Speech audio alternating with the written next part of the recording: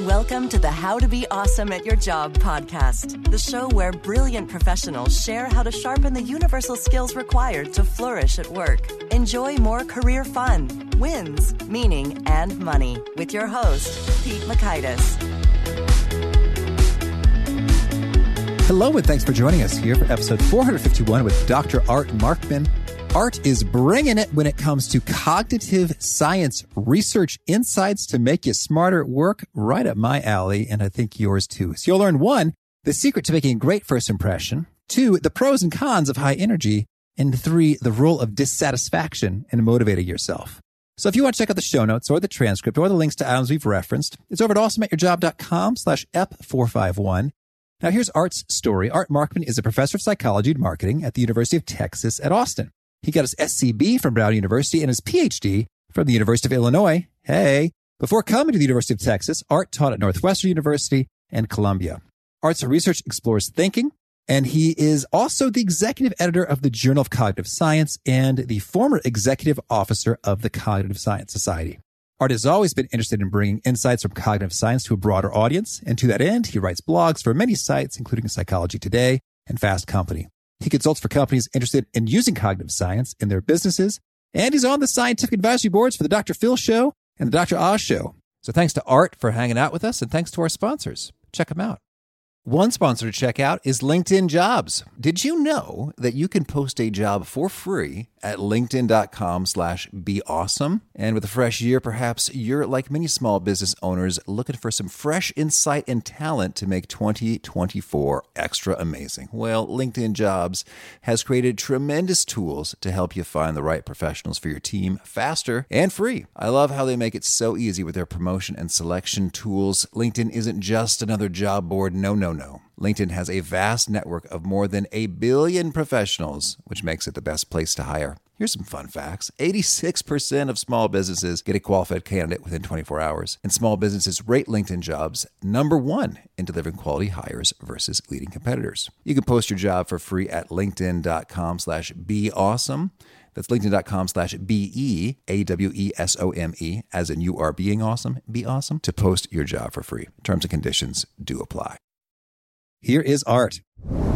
Art, thanks so much for joining us here on the How to Be Awesome at Your Job podcast. Oh, it's great to be talking to you today. Thanks so much. Well, I think we're going to have a ton of fun. And I think first things first, I got to say ILL. INI. Lovely. It's great to have a fellow alum in the house. Yeah. And I also understand that you play sax for a blues band. What's the story here? Yeah. So, in my mid-30s, I decided to take up the saxophone. Oh, cool. And, I'd played the piano as a kid and realized I'd never played another instrument because when I was in 5th grade and they demonstrated band instruments, I asked my mom if I could play the French horn. And she said, no, we have a piano. You play the piano. Okay. And I realized in my mid-30s it was no longer her fault. So I took up the sax. You can choose, yeah. And started playing in bands after I'd been practicing for about 10 years. And it's great fun. That's cool. Gets me out of the house in a healthy way. And what are the names of the bands? I love band names. So right now I've actually transitioned to playing with a ska band. Oh, wow. And we're called Phineas Gage. Oh, yeah. Who was a 19th century railroad worker who had a spike blown through his head and lived. That's right. Yeah. I don't know why I know that. Well, it's one of those random facts that once you hear it once, it tends to stick with you. But didn't he have some sort of a condition as a result of it that was studied by a lot of folks? Yeah. So one of the things, Antonio Damasio makes a lot out of this because Phineas Gage seemed to have trouble actually connecting the emotional experience of his life with the cognitive experience. And so it was easy to take advantage of him because that little spidey sense that goes off in most of us when we're dealing with somebody who's a little shady didn't seem to affect him. Intriguing. Yeah. Well, cognitive science is your cup of tea, and you indeed like to talk about applying it to, in your latest book, career advancement. Could you maybe orient us a little bit to, what exactly does the term cognitive science mean, and what are some kind of key concepts that make a world of difference in career advancement? Yeah, so cognitive science goes beyond mere psychology to say that if we're going to understand something as complex as a mind, we need to understand the science of behavior. That's where psychology comes in, but also how brains work. So neuroscience. It's useful to have some computation to think through how we might build an intelligent machine. And so robotics and computer science come in, as well as culture. So you get some anthropology and linguistics to understand how language functions. And so when you take that much broader based perspective, you get all of these different insights into the way the mind works. And I'm sort of a native born cognitive scientist. My undergraduate major was actually cognitive science. And one of the things that does is it allows you to get more perspective on why you think the way you do. I like to point out that almost everybody I know has a mind, and almost nobody knows how that mind works. Mm-hmm. And yet, if you learn about the way your mind works, it can help you to do the things that you do more effectively. For example, one of the things that I talk about in the new book has to do with the way that you present yourself in a resume. That you might think, well, I should jam every conceivable positive thing into my resume that I can find, under the assumption that people are adding together the total amount of goodness about you. But it turns out that when people actually look at a resume, they are averaging. And so if you put on something that's good but not great, you could actually lower your average a little bit. And so, if you've got that honorable mention for a prize, you might want to think twice about whether you want to include that, because it might actually bring down people's overall evaluation of you. Oh, certainly. And I think in particular, when you're trying to customize a resume to tell a story, that's really going to resonate, for the recipient. Yeah. I suppose this guy's all over the place versus, this guy is a real pro at exactly the things I want him or her to be a pro at. Exactly right. So you really want to understand the minds, not only your own mind, but the minds of the people who are going to be evaluating you, so that you can be as effective as possible at impressing them. Well, that's handy. Yes. Well, so we're going to talk about a lot of stuff, but I'd love to kick it off by hearing what's perhaps the most fascinating and surprising discovery you've made when it comes to deploying some of these cognitive science insights for career advancement. So I would say that one of the more surprising elements of this has to do, for me, with understanding values and value systems. One of the things that you find, particularly when you start to talk to people who've been in the workplace for a little while, is they get dissatisfied with their careers because they realize that the things that they thought they wanted when they were 20 are not actually the things that they wanted. Mm. And it becomes useful to begin to think about, well, what kinds of things do I value? Am I the sort of person who actually cares about prestige, or do I really care about helping others and being part of my community? And am I on a track to be able to do that? Because you may not be able to reach all of your goals and achieve all of the things that meet your values in your first job, but at some point you got to feel like you're making progress towards it. And I think that a lot of people don't take that into account until too late, and then you experience that midlife crisis where you think I've just wasted all of my time, when in fact you can begin to do that much earlier in your career. Well, that's fascinating. Can you share what are some key values that folks think they want and realize that they don't kind of often? Well, I have a number of stories in the book because I was happy enough to be able to enlist the help of people on social media. So I as I was writing the book and had all these concepts, I would just ask people questions, and they would tell me their stories. And I'll tell you two that were kind of fun. One is a guy named Brian who he finished college and really took a job that was going to pay well and give him some prestige. And he actually realized that was not what he wanted at all. And he left his job, went to do the Peace Corps for a while, and came back and really focused on jobs that were going to help others. That was actually something that he ended up being very passionate about. But there are other kinds of values. There's another story in the book about a guy who went into a session to talk about State Department jobs and walked out of a test that they took, and other folks were laughing at this one question about who would enjoy being in a war zone, and he realized actually he wanted that. he responded positively to that question and realized that adventure was a very important value for him. And he ended up fashioning a career that put him in a lot of dangerous places, but it was utterly exhilarating to him. So, we have different, some of us want enjoyment and adventure, and some people want stability and they want to know where their next paycheck is coming from. And some people want to be helpful, and some people really want to look out for themselves. And all of those things across the population are values that people hold. We get some of those from the culture around us, but particularly in the United States, we're given a lot of opportunity to really decide for ourselves how we want to live our lives. That's cool. And so you lay out, Shalom Schwartz That's right. crafted a set of values with 10 universal values there, from power and achievement and hedonism and stimulation, self-direction, universalism, benevolence, conformity, tradition, security. That was fast. Yeah. No need to dig into every one of them, but it's intriguing. You say that there's a couple ways you can go about clarifying your own values and what's most potent for you. And what are those?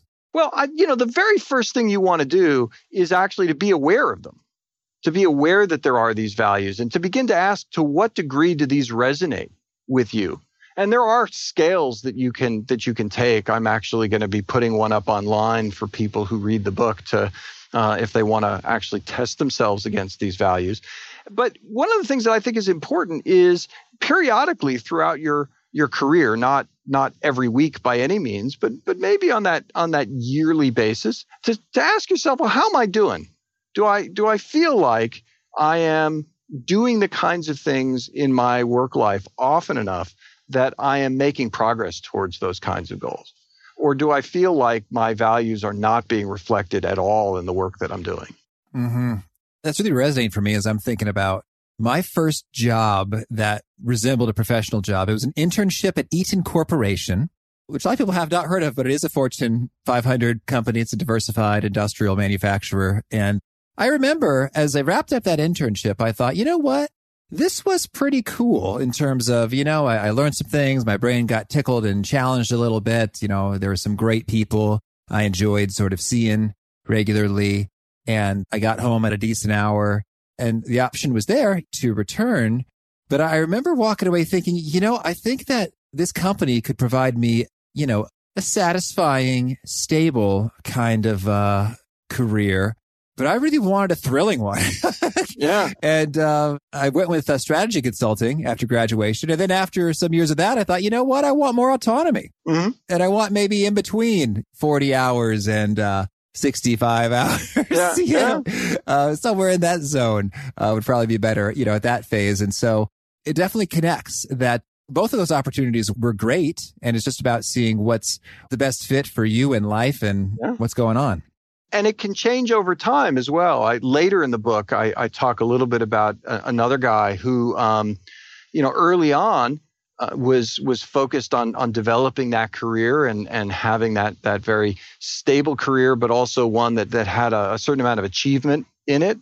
Then in the middle of his career, his wife got sick, and he needed to really back off and put his value on his family and on taking care of his wife and his kids. And then later in his career, after he went back to work, after she got healthy again and had some success and engaged those values again, and then decided he wanted to really help others and actually left the practice of law and ended up running a nonprofit for a while. That's cool. And so, you get these shifts over time, sometimes as a result of life circumstances and sometimes just as a result of changes in perspective as you see more things in your life. Mm-hmm. Cool. Well, we've already kind of gotten into some of the meat of it, but maybe to zoom out for a moment, what would you say is kind of the main thesis or big idea behind this book you got here, Bring Your Brain to Work? Yeah. So the idea is that if you think about your career, which is bigger than any individual job, it's that collection of things that you truly contribute as a result of the work that you do, and has this cycle of looking for a job and getting it, then succeeding at it while you've got it, and then considering whether to move on or move up. That cycle can be really informed, no matter where you are in your career, can be informed by understanding more about your mind and the minds of other people.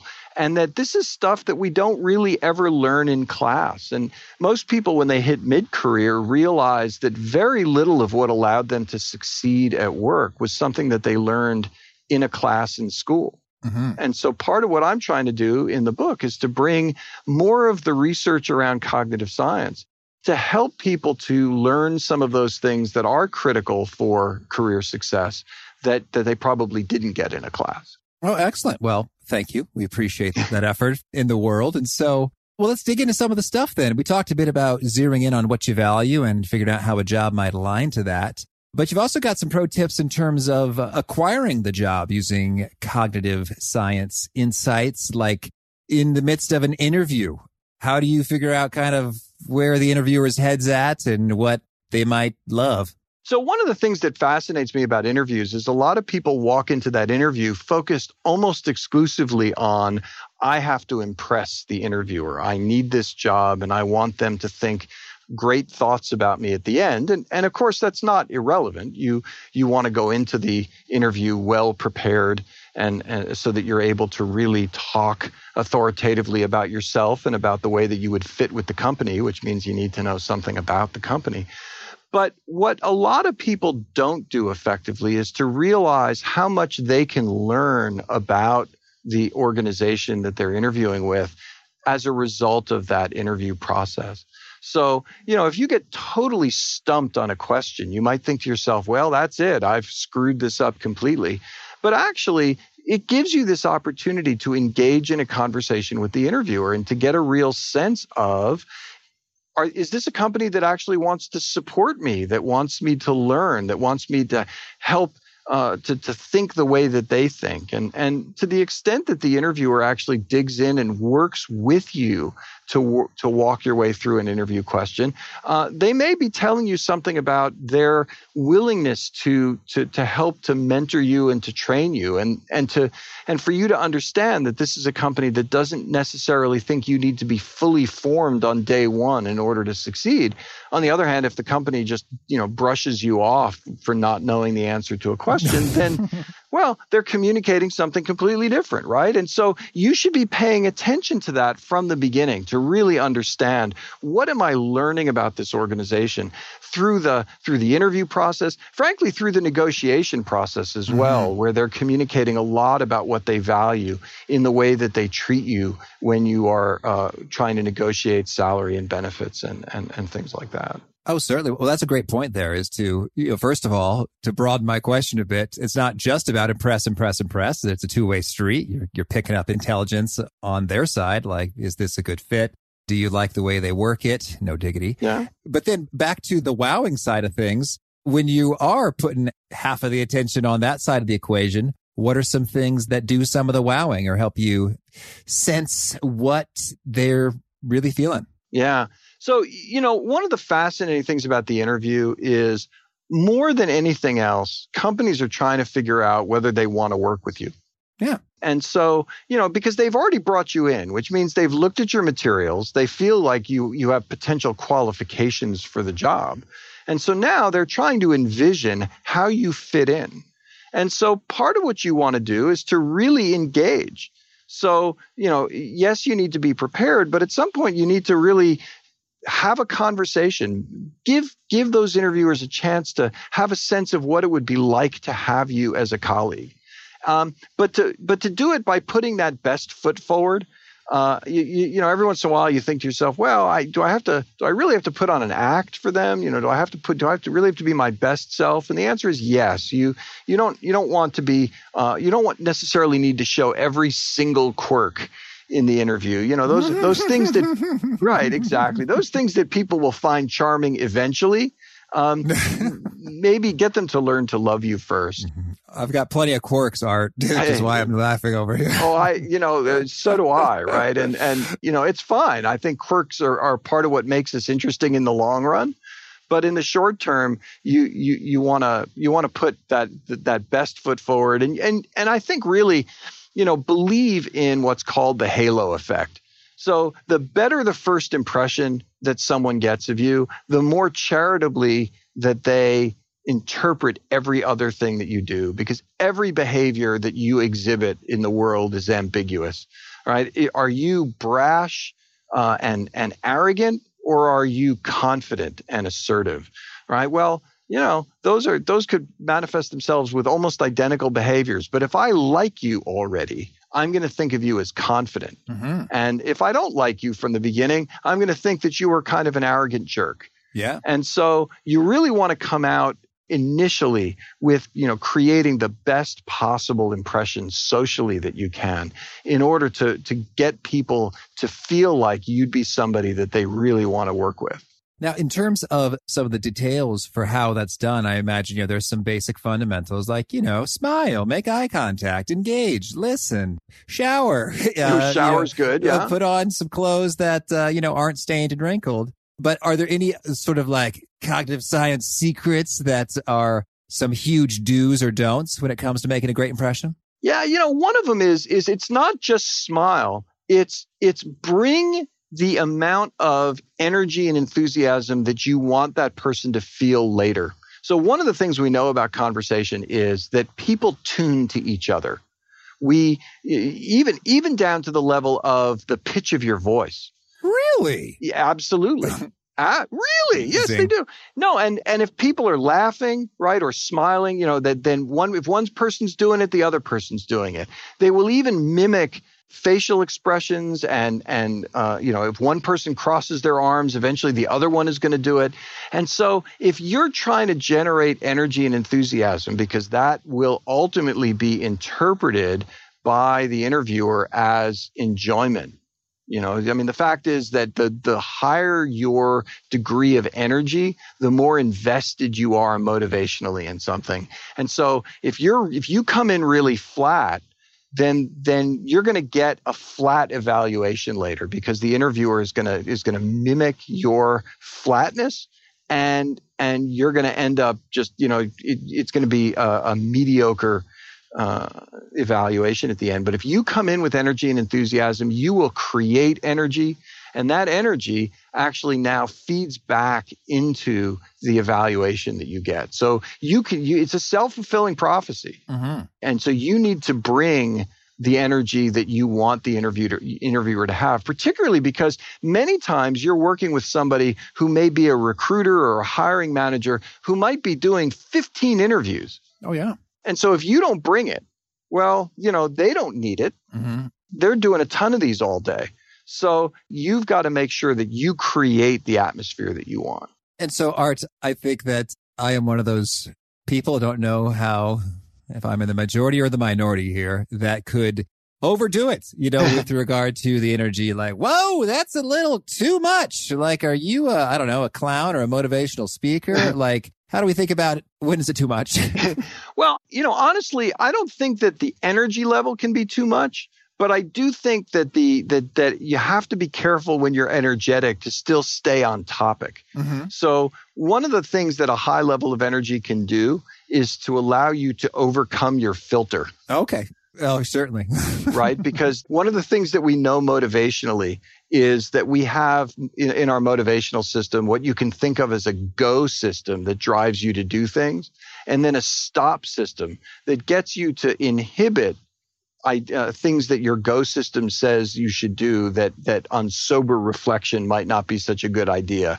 And the more that you overload that go system, which is something you can do when you give yourself a tremendous amount of energy, the more you can override the brakes, which can potentially cause you to say something that you probably shouldn't have said in an interview.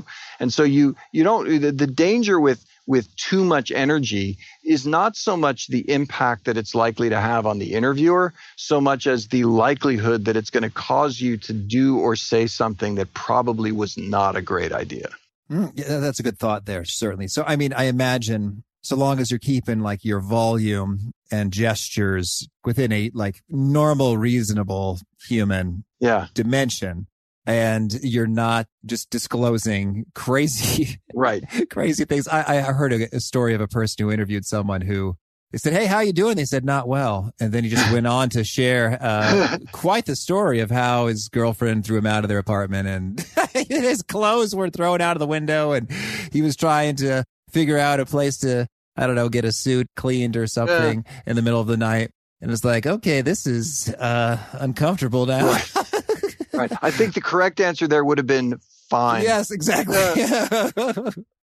Okay, that's handy. So great energy, but not so much that you are doing unwise things and short-circuiting the stop system there. So, well, now let's say, all right, you got the job and you want to apply some of these cognitive science insights to, let's say, communicate, collaborate, interact with your colleagues and clients better. Yeah. What are some of your favorite do's and don'ts there? Yeah. So, one of the things to watch out for in the modern environment is that we do so much discussion with our colleagues that is mediated by text, whether it's email or instant messages or Slack or any one of these ways of communicating just through the words alone being sent through the ether. And the problem is human communication is really optimized because of our evolutionary history for a small number of people interacting face to face in real time. And the further away that we get from that ideal, the harder it is for us to communicate effectively with our colleagues. And that means that if you're going to do most of your communication with your colleagues via text, you need to go out of your way to create a certain amount of face time with them in order to establish a relationship so that they can read the tone of what you say more effectively. Because if I need your help with something and I poke my head into your office or over your cubicle wall or wherever it is and I say, listen, man, would it be all right if could you possibly make some copies for me right now? I'm running late and I'd really appreciate it. You can make a request of someone that imposes on their time and still demonstrates to them through the words that you use and your tone of voice and the look on your face that you understand what a big imposition it is and that you deeply appreciate what they're doing. When you say the same thing over text, it comes across as cold and as demanding. And so unless they can hear your voice in their head, then you're actually going to end up sabotaging some number of your relationships just because of the overuse of this kind of text. So we have to find ways to create that kind of face time. And as it turns out, that is often more efficient because things that can take you 10 minutes going back and forth by email or instant message can actually often be resolved in about 4 seconds of real conversation. Well, and I love what you had to say there with regard to give them lots of experiences of the FaceTime, and then they can imagine in their own mind's eye and ear, what your facial expressions are looking like and what your voice is sounding like. And this reminds me when I was consulting, we had this client and we kept getting these emails back. We asked about, hey, we want some data like this. And then the client sent back some things. And we're like, oh, actually, hey, thank you. But, we'd really kind of want it like this. Yeah. and then, she sent some back and it had like some red letters in it. We're like, oh man, she's angry. Right. And they thought, why don't we just pay her a visit? I was like, hey, what's going on? Really appreciate you taking the time to help us, think through and share these things. We're trying to accomplish this, and it'd be really awesome if it's possible to do that. She's like, oh, yes, absolutely. Certainly, I can get that to you this afternoon. Just like the sweetest thing. Right. And we're like, oh, thank you. And then it just sort of reinterpreted every email that we were like sweating over. It's like, oh, I guess maybe red is just a clear means of delineating and separating that text from the original email text and, black or blue, as opposed to I'm furious at you. Right. And it was quite the lesson. Yeah, eyes opened. Yeah, no, we've gotten out of the habit of doing that. We think somehow it's easier to be doing everything mediated by text. So I really think, that's making sure that you create that relationship, I think is just critical for success. And we had Dr. Nick Morgan, a famed communications consultant, on the show earlier. And he said one great phrase to use often in like a phone call or sort of less rich, exchange is, how do you feel about what I've just said? To get it real explicit, like this may not have been conveyed. So let's figure it out. Yeah. That seemed pretty brilliant to me. Oh yeah. And if I could add to that, one of the places where it's really brilliant in the modern environment is when you're dealing with people who have a different cultural background than you do. So we live in a world in which we may not just be working with people in another state, but they might be halfway around the world. And there are big cultural differences in what people will generally say to each other and what kinds of things they give voice to. And sometimes you just need to be really explicit with people, including, I need to know exactly what you think of this. Because, and to summarize your interpretation of a conversation just to make sure that you actually really are on the same page, where if you were talking to somebody you'd known for years or grew up in exactly the same culture, you might share more of the biases in the way that you think about things that would allow you to communicate effectively.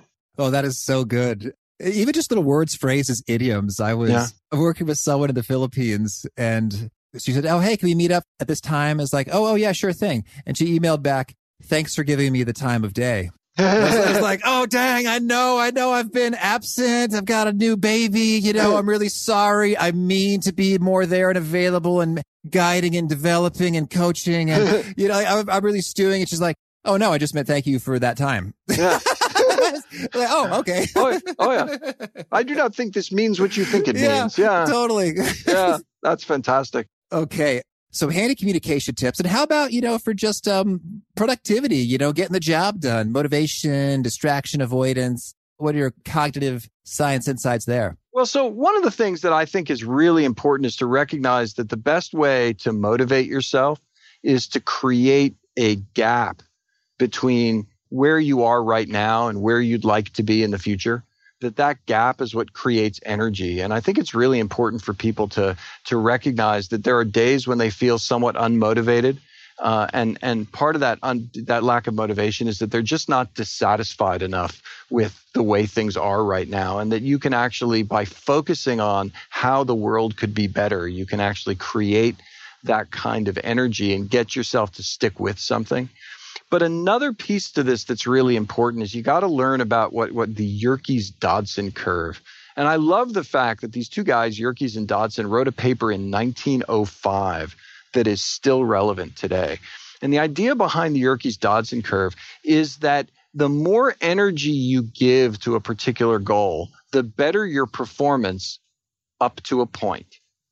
And you hit a sweet spot where you have the right level of energy, or what psychologists call arousal. And that when you're in that sweet spot, you work really effectively. But if you get hyper aroused, so you get more and more arousal, say that the deadline is creeping ever closer, then you may find yourself slipping over the edge of this Yerkes-Dodson curve, where now additional energy actually lowers your performance, because you have so much energy you can't think straight, you're pacing, you're panicking. And so what everyone needs to learn is, where's my sweet spot? Because, that's what helps us to figure out, will I get stuff done ahead of time? Do I need to have a small thermonuclear device detonated beneath my chair before I can get anything done? And figure out where that sweet spot is and learn to live there with your projects so that you find the right level of engagement and arousal to allow you to work consistently without getting so over aroused that you find yourself unable to make progress on important things. And that's interesting as you talk about the curve, and I'm imagining, okay, X and Y axes here, and we got more and more energy is good. And then I guess when you have too much energy, it's bad in the sense of you're panicking. And I don't know, I guess we had Tony Schwartz on the show earlier. We talked about energy stuff. Mm-hmm. And it almost sounds like more energy there is equating to anxiety and panic, but I guess he would just call that high energy, but a negative type of energy.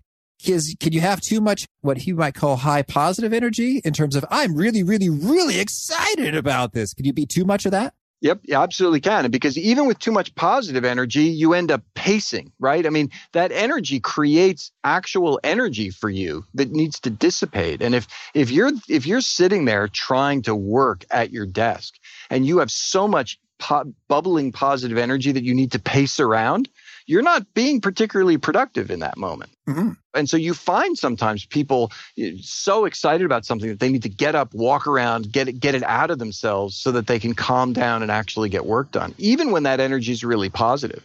I know, over the course of my career, I've had times where I felt like I had just figured something out.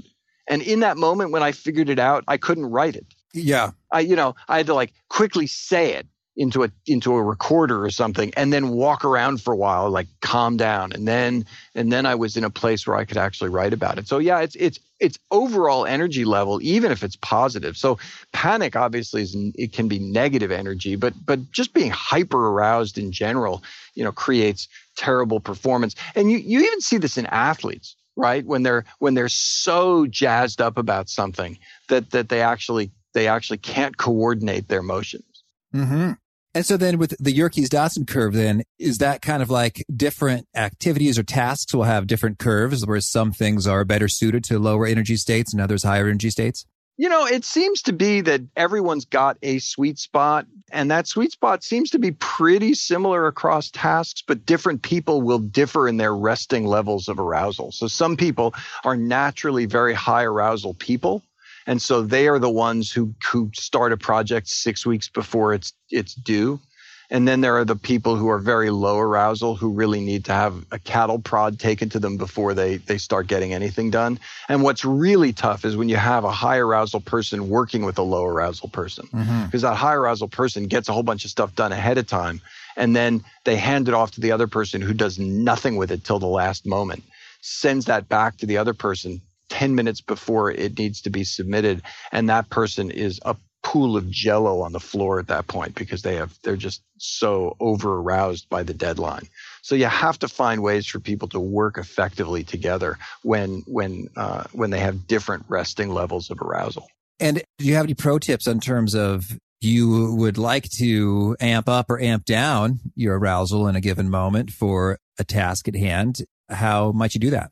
So to amp it up, one of the things that's useful is to create things like false deadlines for yourself, and to do things that really say, there's a reason why this has to get done right now, or really amp up your sense of how important this is to get right.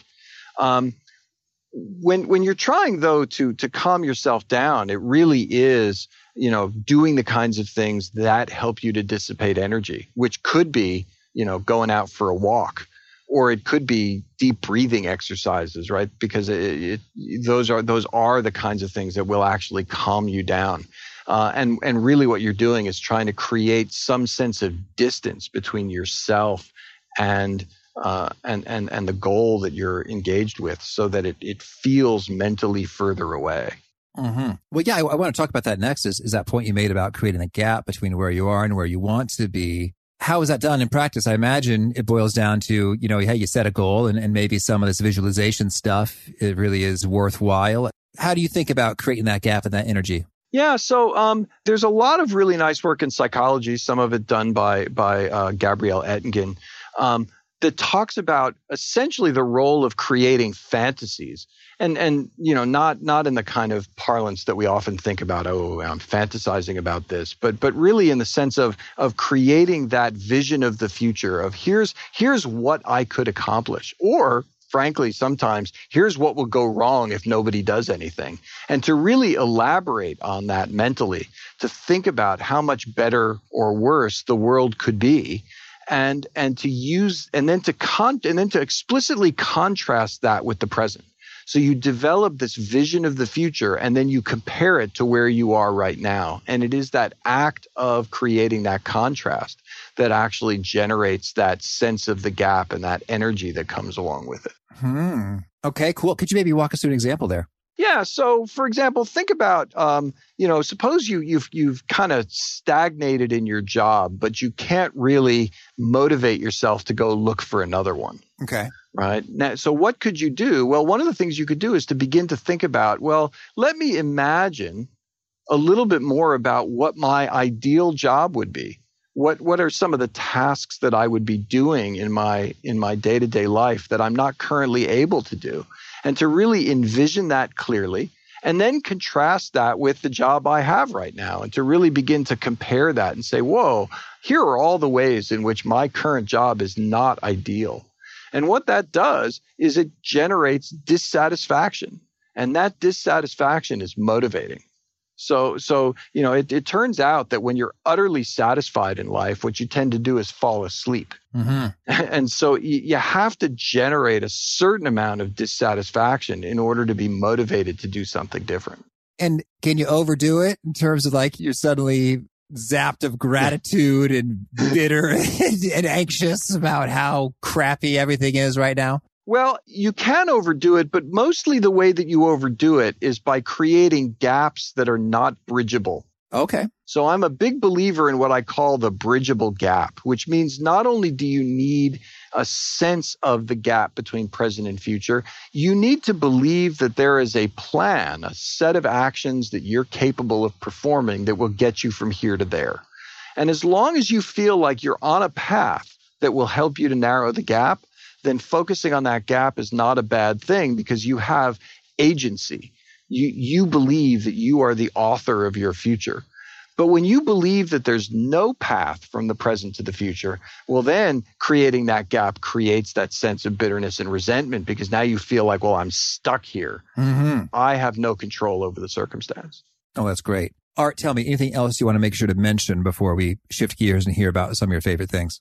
You know what? Let's take it where you want to go. Although I will say one thing, which is one of my favorite things that I got to do in the book is because I play the saxophone, I added a bunch of sections in the book that I call the jazz brain, which is basically focused on that ability you have to improvise. And I think it's really important for people to understand that in order to improvise effectively, you need to know a lot. Mm-hmm. You know, I think a lot of times people feel like, no, there's a curse of knowledge. If I know too much, I'm going to be constrained. But, you know, the people I know in any field, whether it's music or anything else, the people who are best able to adapt to a circumstance on the fly are actually the ones who know a ton of stuff, but are willing to apply lots of different knowledge to a situation. Mm-hmm. Lovely. Well, now could you share with us a favorite quote, something you'd find inspiring? I grew up in Edison, New Jersey. And that's the place where he strung up light bulbs. His lab was actually not in Edison, or what became Edison. But Edison once said that genius is 1% inspiration and 99% perspiration.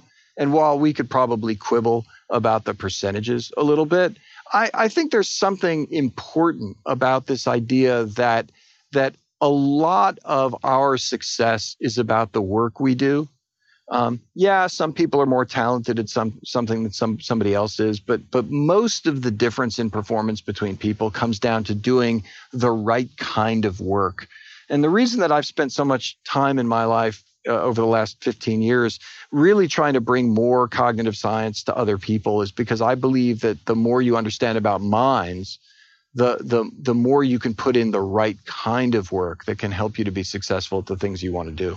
Mm-hmm. Lovely. And how about a favorite study or piece of research? One of my favorite pieces of research that I talk about a lot comes from a buddy of mine named Frank Kyle at Yale.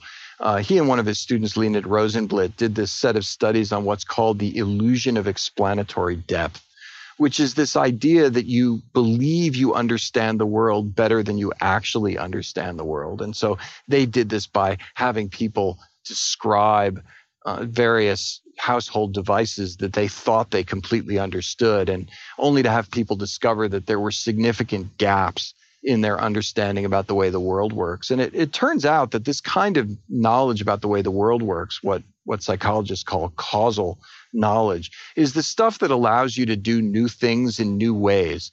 And so when you lack that knowledge, then all you can do is execute procedures in your work. You can't really try a new thing. And if you're unaware of what you don't know, then it means you can't work to improve the quality of your knowledge. So I really find that study to have a profound impact on the way people should treat their knowledge. Mm-hmm. And how about a favorite book? Gosh, I love books. And so there's so many, but lately I've been reading quite a bit about small towns of different kinds. I'm just fascinated I'm an urban kid, born and raised, and I'm living in Austin, Texas right now, which is a beautiful city. But lately I've been reading books like Our Towns and Hillbilly Elegy and things like that, just trying to wrap my head around what it's like to grow up in a place very different than the one that I grew up in. And I think that's important, right? I think so much of the way we understand the world is by filtering it through our own experience, that it's really important to find people who've characterized a world that's different from the one that you grew up in, whether it's different within the country you grew up or outside of it, as a way of helping you to recognize that not everything that you do is a human universal. Mm-hmm. And how about a favorite tool? Something that helps you be awesome at your job? Gosh, I love word processors. It's so, and it's a funny thing, right? I mean, I think we don't appreciate some of the simple tools that are in front of us. But, if my 7th grade teacher knew that I wrote for a living, I think she'd be in hysterics because of how much I hated writing as a kid. But just having that ability to put stuff down and then edit it easily is such an important thing. I think very few people value the editing process enough. And having just a tool, whatever your favorite word processor is, to have that in front of you to be able to edit is such an amazing thing. Because, most of us look at good writing and we think, wow, I could never write like that. And what we really mean is, I could never write like that the first time that something comes out. And what we don't realize is nobody writes well when something just pops out of them. What you're seeing is the result of getting something out, crafting it, polishing it, rearranging it, deleting, starting over, and then you only get to see the final product. So yeah, to me, it's just what we're able to do with a simple word processor. It's just, to me, absolutely amazing. Mm-hmm. And how about a favorite habit?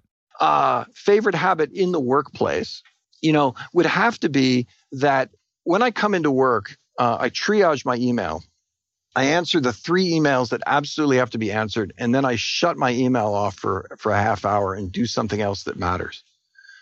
because I do believe that people take a tremendous amount of pride in their work, but I don't think anyone looks back over the last year and says the most important thing I did was to send these 18,471 emails. Thank you. And is there a particular nugget you share that really seems to connect and resonate with readers and students? Obviously, I think a lot of things, are a matter of personal taste. But I think, this recognition that we have a go system that drives us to act, and then a fallible stop system that prevents us from doing things effectively, because we are not good at stopping something that go system has engaged, and that when you want to be productive, your job in life is to reprogram that go system towards habits whose accumulated impact will create the contribution you want. To me, understanding that and living your life knowing that the best way to be effective is to reprogram that go system is something that I think when people internalize that changes the way that they go about their work. Mm-hmm. And if folks want to learn more or get in touch, where would you point them? So you can find me pretty easily on social media. I love to have people finding the stuff that I write. I try to give away as much as I can. So I write for Psychology Today, for Fast Company, for Harvard Business Review. Certainly would love for people to pick up my books. But you can find out all of the stuff that I'm writing on Twitter, LinkedIn. I have an author page on Facebook.